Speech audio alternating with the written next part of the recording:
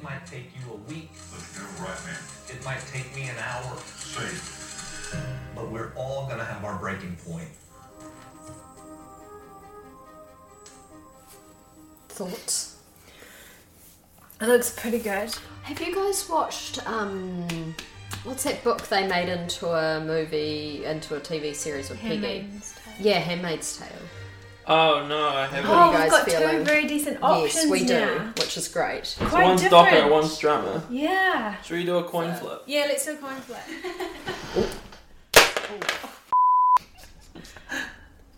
Confession tapes. Confession tapes. Okay. Is everyone okay with that? Yeah. Yes. The coin has spoken.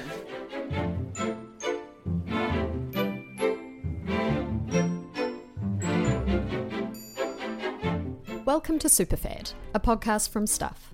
I'm Laura Walters. And I'm Katie Kenny. In this podcast series, we delve into the weird and wonderful world of trends.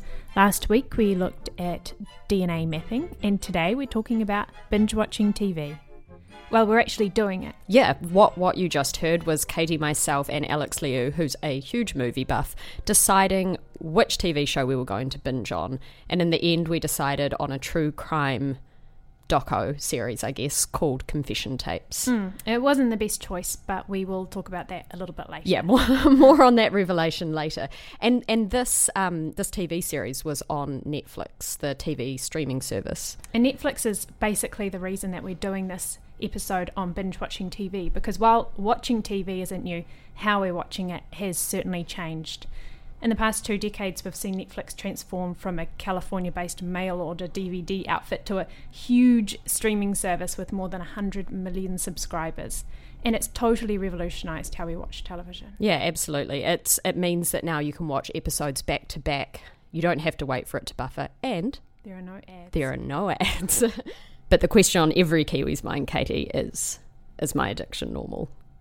There's actually information to suggest whether it is normal, and that's collected by the streaming service. So we, in this episode, talked to Lightbox, a New Zealand streaming service, who can tell us exactly what Kiwis like you are watching and when you like to watch it. So I'll know if I'm normal or not. Exactly.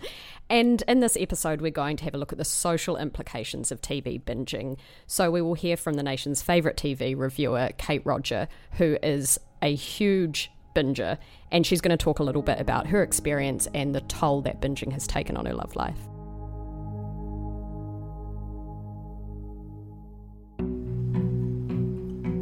Yeah, it's depressing. Yeah. Does this feel different to you guys from a regular binge? Because it's like... It's work quite binge? intellectually consumed. Oh, is that... Oh, you mean because it's a work thing? Yeah. It's better than a regular binge because of all this food. Yeah. What you're hearing now is us sitting on the couch, binge-watching Confession Tapes. And we had a whole lot of food and drink on hand to help us along the way on about a 5.5-hour journey. Something like that. We wanted to be as comfortable as possible. Despite that, though, it did not take very long to get sick of sitting down. Well, we felt a little bit guilty because it was so sunny outside. It does look nice outside. I don't know if I'm tired from just like being genuinely tired throughout the day, or I'm tired from like staring at the TV. Yeah. It is tiring when you're not moving very much because your blood circulation decreases and you're not pumping as much oxygen around your body, so your brain's not getting as much. How long do we actually have to do this for, do you think? I don't know. Not have to, but We stop how now. long should we do it for? TV binging might sound like the absolute dream, but there are quite a few downsides, and someone who knows a bit about this is News Hub entertainment editor Kate Roger. Kate spends her days watching movies on the big screen and reviewing them for work, and when she comes home, she watches TV on the small screen. She is a self-confessed TV addict, and it seems this is something she's passed on to her 5-year-old. My mother would only let us watch half an hour of television a day, and I remember it like it was yesterday, how I would pore over which it would be, whether it would be The Love Boat or Batman, because we were only ever given that half hour, and that's changed considerably. Clearly now I can binge watch 24 hours a day if I want to. I'm a grown woman, but I have a 5-year-old in the house, and also some of the time a 10-year-old in the house. We have an iPad, we have smartphones, and we have Netflix and Sky on TV, and it's almost an addictive sensation. It's a conversation that my partner and I have all the time now, because Max will literally say, I want to watch TV as soon as he wakes up sometimes, and when he gets home from kindy. So just in the last month, we've axed all screens in the mornings. There's nothing. And in the evenings, we're limiting it. Netflix has become so ubiquitous, it even has its own special internet slang term, Netflix and chill, which is really a euphemism for casual sex. But Kate has a different experience when it comes to Netflix and chill. And actually, I wanted to talk about this without wanting to get too personal. We fall asleep so often now on the sofa. We'll wake up, the lights are on, the TV's still going, it's 1 o'clock in the morning, and we stagger off to bed. It's not very sexy, is it? I wonder whether we're going to look at some situation that's going to evolve, which would just be art imitating life, imitating art with a handmaid's tale, when we're running out of population because nobody's having sex anymore and making babies to binge watch. So that's kind of something that, I'm not going to lie, is actually a conversation. It's just like, okay, I know we're only halfway through Stranger Things. I know we've got the last season of Homeland to do. I'm really into Mindhunter, but why don't we just have a glass of wine on the deck and then go to bed? Imagine doing that. A wink, wink. So the whole Netflix and chill thing is a fascinating conversation. Do you think the industry's safe functioning as it currently does? Oh gosh, any day of the week there's different answers to that question, and you've got bigger brains with bigger wallets than me sitting on the top of this building at TV3 trying to solve the future of what free-to-air TV means, because we are all binge watching. Our expectations have changed. I know I don't have to do anything at any time. I know I can either MySky it, I can watch it on demand, I can watch it on probably YouTube if I give it half a minute. I don't illegally download, but everybody can, and lots of people do. If you want to watch something, you can. You can watch it whatever time you want on whatever device you want, as a rule, and that will become more and more so. So the delivery method is an interesting one, and it's having obviously a massive impact when it comes to the cinema. I'm old school. I want to watch Thor Ragnarok on the biggest screen with the best sound. I want to be immersed in a dark room. I want to watch the credits go up. I'm still going to watch my cinema in a cinema. That's the way it was made. If you think about how TV shows are these days, like I rewatched The Sopranos recently because my flatmate hadn't seen it, and like, great show. Yeah, and it's not cliffhangery at all until like the last season. Right. At this point, we're about 4 hours deep in our binge session. Probably a couple of beers in. Yeah, and we started pondering the change in the traditional story arc. Yeah. And when you think about TV shows these days, there's like, especially Netflix produced shows, they always end on like a very intense cliffhanger. So you just So continue you just watching. keep going. And it's finding its way into TV as well. What I ended up doing, because I got super obsessed with Homeland, but what I ended up doing was, because every show ends with such a cliffhanger, which then like propels me into the next episode, I actually stopped watching halfway through an episode when there was like a lull. I'll be like, I'm not engaged, I'm going to now force myself to turn it off. That's really interesting. So they've changed the format, which actually means you might not. I didn't finish episodes. And it's like there's like a fine line between like exhausting your audience out and like letting them off the hook.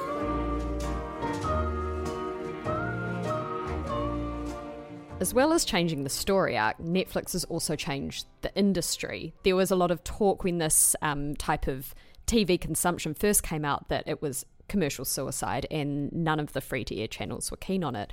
But of course, Netflix said that this makes sense. This is how people want to consume their TV and it fits in with their lives.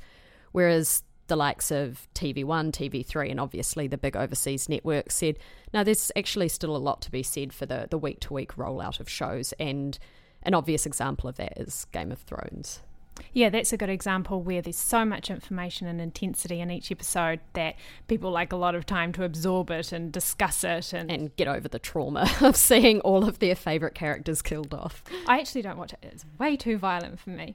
But Netflix is notoriously secretive about its data, but it has released some ratings which give us an indication of what subscribers like to watch the fastest. And they've released this kind of binge race list, which shows that people most quickly get through half-hour shows, which are obviously really easy to just continue watching. Yeah. And the types of genre that people consume fastest include horrors, thrillers, sci-fi shows. Yeah, and we know from what Netflix has already said that the first season is consumed, within a couple of weeks? Within 1 week. Within People 1 normally week. Yeah, that's the average amount of time. They watch 2 hours a day. Normally it's consumed within a week. And a second season, if there is a second season, is usually consumed even faster. And you think about Stranger Things that was recently released, and that second season, I watched it within a week, and I imagine a lot of people were doing it within 1 or 2 days. I watched it within a weekend. It's a sad weekend. And shows that people consume at a slower clip include things like political dramas, comedies, historical dramas. There's obviously not such an urgency to get through those. And another genre that's worth mentioning is true crime. It's surged in popularity recently, and Netflix has been a big help with that, I think. Totally. You've got shows like Making a Murderer, The truth. It was extraordinarily disturbing. We went through this 20 years ago. The Keepers, This goes bigger and deeper than we can imagine. that one that we watched, Confession Tapes. All of us could falsely confess to something. Katie, now is probably the right time to mention that we probably did not pick the right show to binge watch. No. It was true crime. It was very gory. It was very intense. It was pretty draining, and I guess with each episode being on a different topic. There was no continuity, Exactly. no storyline whatsoever. No, not at all. To be honest, and I know I've actually mentioned this and I should have brought it up at the time, I wasn't ever keen on watching that show. I wish we hadn't have done the coin flip. I wanted to watch Handmaid's Tale. You were so keen on the coin flip at the time. I was just hoping it would land on Handmaid's Tale. Yeah. I thought you liked true crime, though, as a genre. No, not really. I just don't. I don't really like it as a genre at all. I'd never normally gravitate towards a true crime show. But you loved The Keepers so much. I like The Keepers for the nuns. I like the religious element. That's a line I never thought I would hear.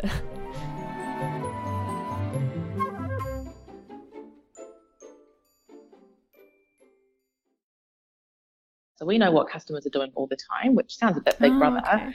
but we don't know who those customers are. So, we don't know if you're, Sally White that lives in Remuera or anything like that. We just know that this particular user ID is watching this particular show at this particular time. This is Hema Patel. She's the general manager at Lightbox, a New Zealand streaming service. So being able to look at that kind of data on a daily basis then makes us go, oh, okay, so this show's doing particularly well. Why is that? And maybe we need to buy more shows like that one. When we think about really successful shows recently, like The Handmaid's Tale, we were looking at that, tracking that show online for 6 months before we even bought it. Oh, and so we can start to get a real sense of what customers want. Like if you think about the time of day that people are watching free to air, it's kind of, usually between 5 p.m. and 8 p.m. That's sort of, that's like the news. It might be Shortland Street. It might be, some of those current affairs shows, those kinds of things. But our peak time is sort of between 8:30 and 9:30. right. And so people are doing both. They're like catching up on the news while they're eating dinner or whatever. Once the children are asleep, typically, if they're a family, online is where all the business is. Really quickly, what can you tell me about how quickly Lightbox has kind of grown and what you think is driving this growth of on-demand television? Sure. Our CEO recently announced that we've hit 300,000 subscribers. Mm-hmm. We've doubled our numbers year on year. Wow. So the growth that we're seeing is just absolutely ridiculous, and sometimes we can't believe it either. But it's really just a really great heartbeat on how customers or Kiwis are looking at TV now. For your, from your perspective, obviously you guys offer a big mix of international shows versus the New Zealand produced content. Is there more of an appetite for that international content, and is it going to make it harder for these locally produced shows to get, a showing in that market?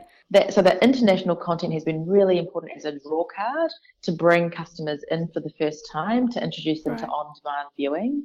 But more and more and more, increasingly, we New Zealanders want to see people like us on the screen. And local has been we've got a very aggressive strategy to work into local. We're a New Zealand business. We employ New Zealanders. We pay tax in New Zealand. we should be buying New Zealand content and making it ourselves. Like, I feel like that's almost like my personal duty. You know, what do you think is driving the growth of on-demand TV? I think was one of your questions earlier. And I think it's just people wanting to watch TV on their own terms. You know, people are increasingly busy, and you know, within Lightbox we talk about people wanting to make the most of their downtime. And I think that, you know, it sort of comes back to valuing people's time and giving them bloody great content, really great shows, so they can, you know, feel like they've had a really fun evening. How long would you guys usually, like when you get really hooked on a show, realistically, how long could you sit and watch it without stopping? Well, Homeland is the only show I've been like really hooked on. I was pretty hooked on Mad Men actually. So what, like 3 hours or something, or? With Homeland, if I have a lot of ironing to do, I'll set the iron up in front of the television and do like a week's worth of shirts, 2 people's shirts. And the episodes are like an hour.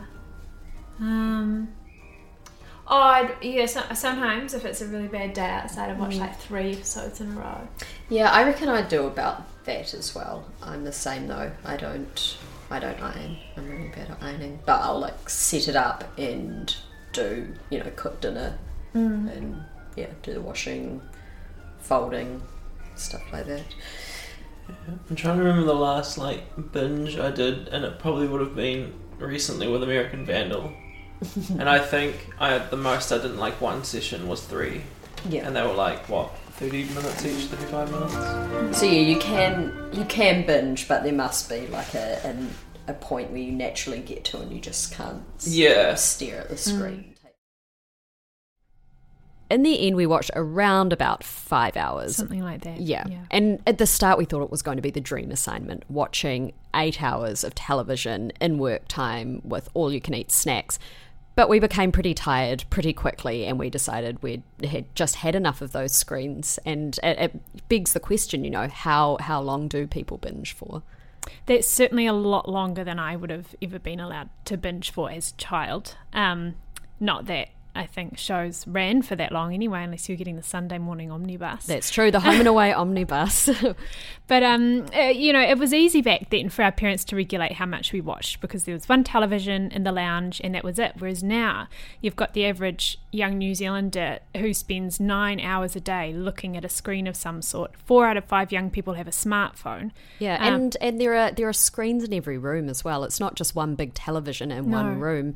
There are smartphones, there are iPads all throughout the house, and it's not just difficult to regulate how much people are watching, but also what they're watching.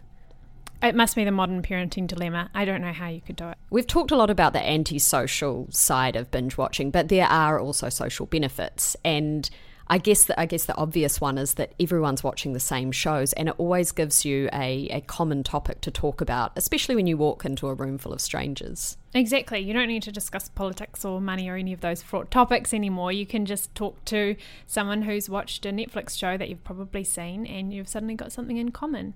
Yeah, and there have also been some huge shows that have had real life impacts. I mean, we spoke about true crime earlier, and things like Making a Murderer, which was a huge success for Netflix, had real life consequences for the people involved.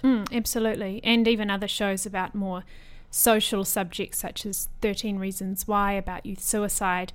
You know, whether or not you think that it was a good idea to create the show, it's certainly got people right around the world talking about it. Yeah, and that can only be a good thing. You know, starting those conversations about topics that really matter and affect everyone can only be a good thing. But when you have a reach of 109 million subscribers, it does give you a big platform and a lot of power. A lot of responsibility as well. Yeah, that's probably a discussion for another day.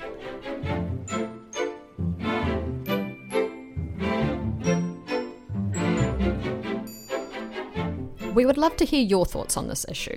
Are you a binger? Do you lie at home for hours and hours in your pyjamas watching your favourite show? To learn more about our TV watching journey and Kate Rogers' addiction, you can go to the Superfad page on Stuff, stuff.co.nz/superfad.